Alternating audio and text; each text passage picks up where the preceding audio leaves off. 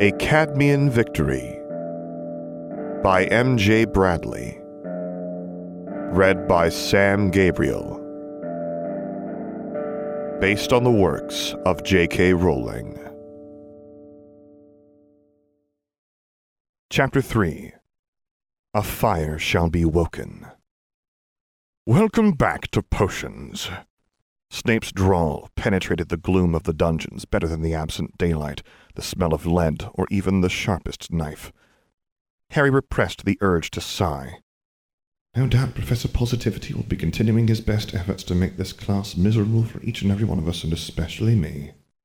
Snape's dark eyes flashed, and his lips twisted into a sneer.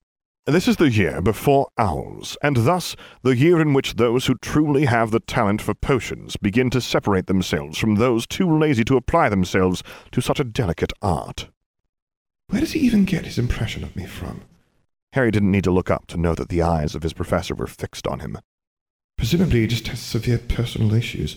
All the time in the dark, and the constant exposure to toxic ingredients can't be good for anyone's health, mental or otherwise. "The instructions are on the board." Snape flourished his wand at the blackboard, and a long list of cramped white writing appeared. "Begin." At least I know a bit more about what I'm doing this year. Harry sighed and reached for his new, expensive, silver-plated knife. All the high-quality inert metal equipment's so pricey. No wonder it's only the Malfoys of the world who can afford to do well. Ron slaved over his cauldron on the closest bench with all the delicacy of a confounded troll. His neatly diced toad liver had gone into the frothing mess in misshapen chunks, and twice as much sneezewort as necessary had followed it. It might be a good idea to finish before that explodes. He poked his leeches with the tip of his knife and tried to recall some of his summer reading. Easily contaminated and quick to dissolve. The size and shape is really important. Harry spared a glance at Malfoy, who was attempting to cut his in midair, while poor Pansy Parkinson flinched away from his ornately engraved knife. I heard a rumor that parents want them to marry, but he doesn't seem too concerned about ruining her looks with that knife. I guess Madame Pomfrey can probably heal it. Harry sliced his leeches, using his old knife as a chopping board, trying his best to avoid letting any of the slimy creatures touch the desk or anything else. He flicked the neat squares in, and to his delight, the potion shifted toward the described shimmering turquoise. That actually went okay. He snuck a peek at Hermione's as she prepared a vial. It was the exact shade of turquoise described by Snape, but he fancied his potion had more of the right kind of shimmer to it. And I'm among the first to finish, so Snape can't come and linger over me. Harry hid a smile. That ought to ruin his morning. Snape gave a dismissive sneer as Harry placed his vial in the rack, but he felt his eyes tracking him all the way back to his desk. When he turned around, however, he found Snape had moved on to lurk over Neville. Neville's potion turned from a passable deep blue to a shade of yellow so sickly and bright it attracted the attention of most of the class. "Longbottom," Snape tutted. "It was going passably well, but your utterly inescapable ineptitude has proven itself. Again." He swept back past Harry to his gloom-shrouded desk, passing an eye over his attempts to leave his cauldron clean. Hermione finished next, then Malfoy, and soon most of the class were making some half-hearted attempts to clean their cauldrons, while Neville tried to rescue whatever concoction he'd produced this time. Harry studied the bright, lime-green liquid from a safe distance as it started to make a strange, high-pitched keening noise like an attention-starved dog. It looks the same color as the basilisk's scales. A faint urge to compare the snake not just to Neville's potion, but to his spell from the World Cup seized him. I wonder if it's all still there, or if it's rotted away a lot. "If that is everyone, you may leave," Snape drawled from a dark corner at the back of the classroom. How did he get back there without anyone noticing? Harry pictured Snape sneaking along the line of heavy black curtains beneath his cloak, and suppressed a snort of humor. By the way, he's really not helping himself with those vampire rumors. "I won't bother assessing your work, Longbottom." Snape vanished the contents of Neville's cauldron. "The blank mark you get for not turning up would look better than what I'd give you for that." Harry winced as he made his way towards the door. Neville seems to have been my substitute today, poor guy. "Potter, if you'd be so kind as to remain behind." He sighed under his breath. I knew it was too good to be true. Snape loomed over the rack of vials on his desk and tapped Harry's with the end of his wand. "What do you think this is, Potter?" Harry struggled to quell his surge of good humor without success. My inevitably ungradable attempt at potions-making? Snape's stare remained calm. This is a passable attempt. Not the standard I expect from students looking to continue after owls, but close enough I might begin to hope of keeping the school's most prominent celebrity a little longer. Wow, that sounded almost like a backhanded compliment. Thank you, sir. Snape sneered. You finally deciding to apply what I've been fruitlessly filling your head with is promising, but no less than the wizarding world demands from someone of your elevated stature. Do not slip back into your previous levels of mediocrity. I'll try my best, sir. Harry edged toward the door, aware that Professor McGonagall would take a dim view of his late arrival, and that the chance of Snape providing him with a note would rival a snowball's escape from hell. See that you do. Snape disappeared into his office in a swirl of cloak and robes. Right. Professor McGonagall shot him a tight-lipped glance as he slipped onto the back row of desks. A cage of guinea fowl clucked atop her desk, bobbing their heads about like chickens. Today we will be transfiguring guinea fowl into guinea pigs. Their stern professor flicked her wand, and the cages floated across to deposit themselves in front of each student. This type of transformation is as complex as any we will attempt this year. The level of clucking escalated as the class fell to wand-waving and quiet cursing. Harry eyed his bird. I wonder if they get the animals from the kitchens. Maybe I should avoid poultry for the next few days in case I end up eating Neville's one. Very good, Miss Granger. Take 10 points. Professor McGonagall's voice rang out from the head of the class. Harry raised an eyebrow in the general direction of Hermione's sparsely feathered guinea pig and its talons. Generous for McGonagall. She must be happy to be back at school.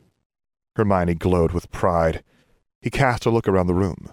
Seamus's fowl's feathers were turning green, and Ron's had plucked itself. Ron's probably thinking about lunch. Harry, Hermione nudged his elbow. Aren't you even going to try? It's not that hard, you know. He swallowed a flicker of irritation. Time to put my summer of study to use. Harry tapped the guinea fowl on the head, earning a disgruntled squawk from the bird. Hermione let out a sharp sigh. That's not the proper wand action, Harry. You have to... The guinea fowl morphed into a perfect guinea pig, and Harry shot her a beatific smile. But, that was your first try. Hermione poked his guinea pig with her wand. It took me almost 5. 5? Harry plastered an expression of shock across his face. It's not that hard, you know. Hermione huffed and turned to watch Ron, whose guinea fowl was beginning to look more and more like it had been roasted. He's starting to make me hungry now, too. Well done, Mr. Potter. Professor McGonagall appeared over his shoulder, and Harry flinched. 20 points to Gryffindor for a perfect species switch transfiguration. I dare say you might have inherited your father's talent for my subject, as well as his tendency to overlook the rules. Hermione crossed her arms and jabbed her wand at her guinea pig until the last few feathers had vanished and its feet lost their bird-like aspect. I can't believe you did that on your first try, Harry. That's really lucky. Still, points for Gryffindor. Lucky, really? He rolled his eyes. I suppose I've not demonstrated much consistent success before. A loud bang echoed from the row behind. Neville's guinea fowl cage rolled along the floor, sending Seamus's bottle of water flying. Professor McGonagall levitated the cage back onto the desk. Focus on the outcome you desire, Mr. Longbottom. Don't just wave your wand about like a baby's rattle. Harry watched the water stream toward Hermione's bag and pile of books. A disaster in the making. If it gets wet, we'll lose half the school library.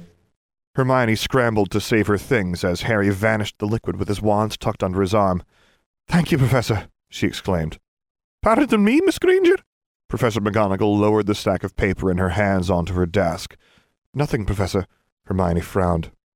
Vanishing is an advanced 5th-year spell, she muttered. I can't do a vanishing spell yet. If I could, I'd use it on Ron's stupid Quidditch posters. Harry laughed and tucked his wand back into his sleeve.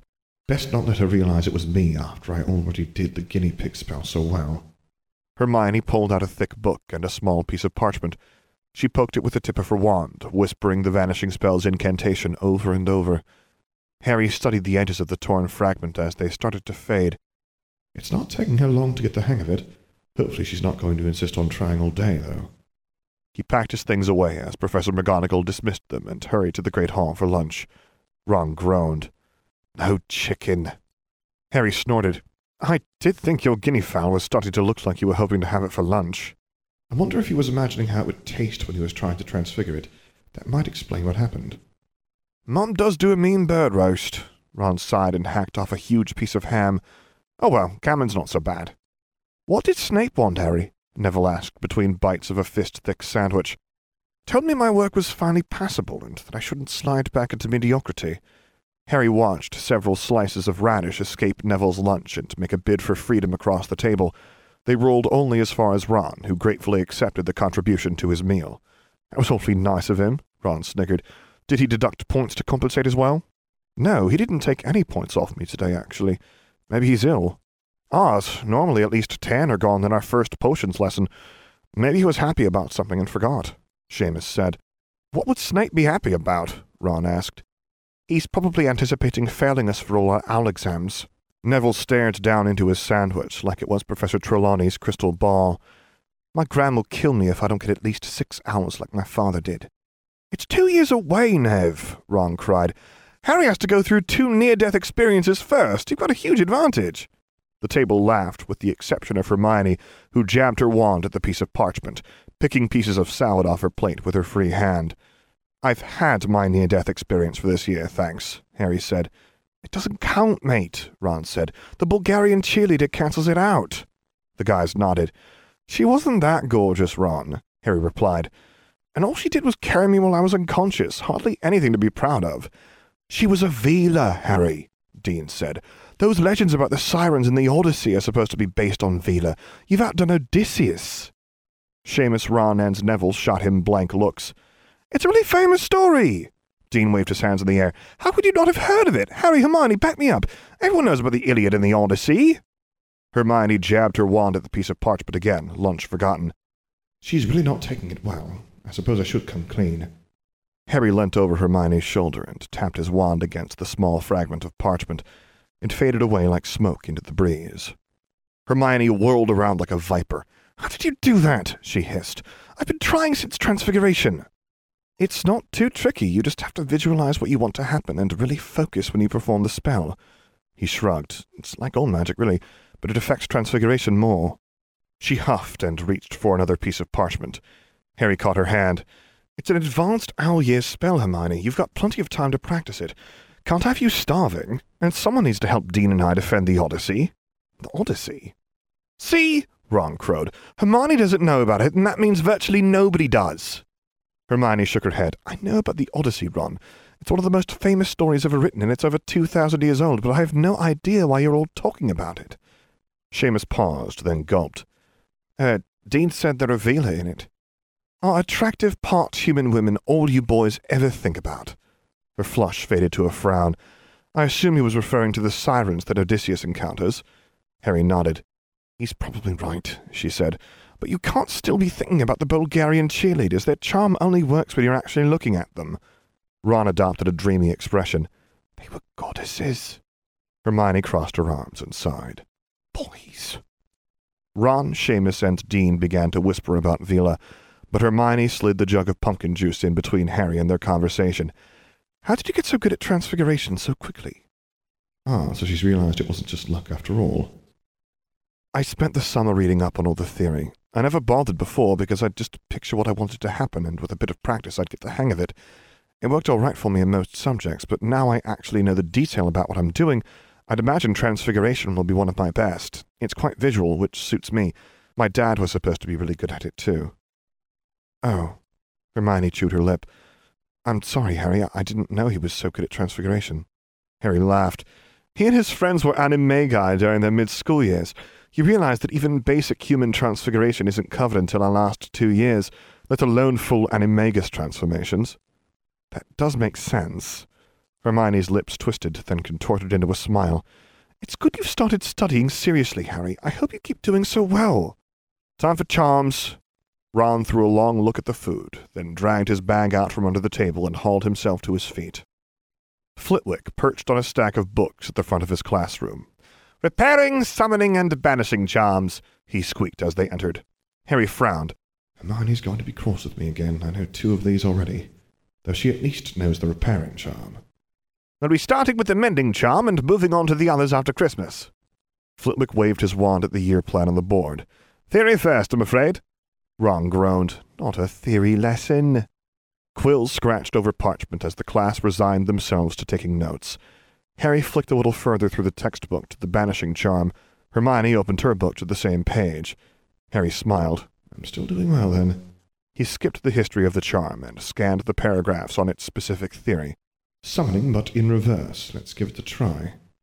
He whispered the incantation and aimed it at the ink pot of Zacharias Smith, a rather pretentious Hufflepuff. A soft ripple of air crossed the class, fading out before it reached his target. Harry tried again. The pot slid across the desk, spilling ink across Zacharias' notes.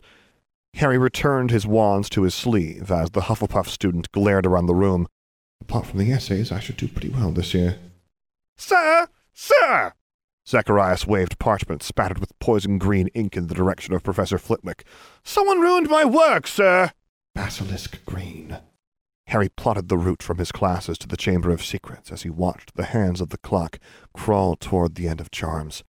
Ancient Rooms is closest. I can sneak down there afterward. Okay, that'll do for this lesson. Flitwick waved his wand. The door to the classroom creaked open. I'll see you all next time. Hermione stacked her books back into her bag. Did you flick any further through the book, Harry? Not really, he said. I skimmed some bits. The summoning and banishing charm both looked quite useful. Hermione beamed. They do. Summoning is a very useful charm. It will save everyone so much time at the library. Harry grinned. Madame Pince will murder you if she catches you summoning her books, Hermione. What she doesn't know won't upset her. Hermione bounced along the corridor.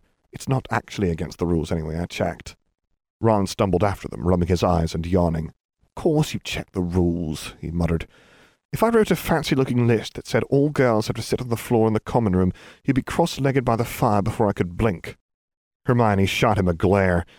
Harry, you said you found you were good at the visual bits, so in return for lending my notes for essays, would you give me some pointers for casting the spells themselves?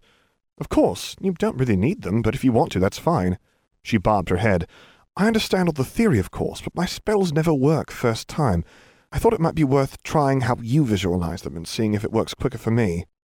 I learned a good way of focusing, Harry said. I've some mind-clearing exercises I found over the summer. Muggle stuff, but I doubt the magical versions are much different. I can teach you the Muggle ones, but it turns out all the mind magic stuff is in the restricted section.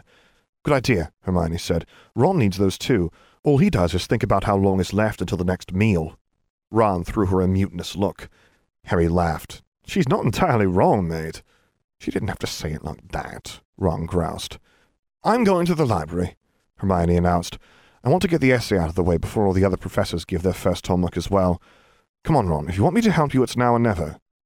She skipped past the portrait entrance to the tower, trailed by a crestfallen Ron. Harry murmured the password and slipped in through the passage to a chair close to the fire. The other students flooded upstairs to the dormitories. Last chance for casual Quidditch! Katie shouted from somewhere in the huddle. Observers welcome! The common room emptied. Harry stared into the fire. The glowing ash and smoke brought back images of the camp at the World Cup. I wonder if I can do it again somehow. He pictured the serpent he'd conjured from the ash and slashed his wand at the fire. The flames rippled, then settled back into the grate. Maybe I need to be more detailed. Harry imagined the basilisk forming from fire, picturing the red tongues of flame curling into the shape of a serpent and striking. A flaming basilisk lunged from the fireplace, fangs agape. He threw himself backward out of his chair. The heat washed past his face, singeing his cheeks. Idiot! He pushed himself back to his feet, swearing under his breath, and brushing ash and dust off his robes.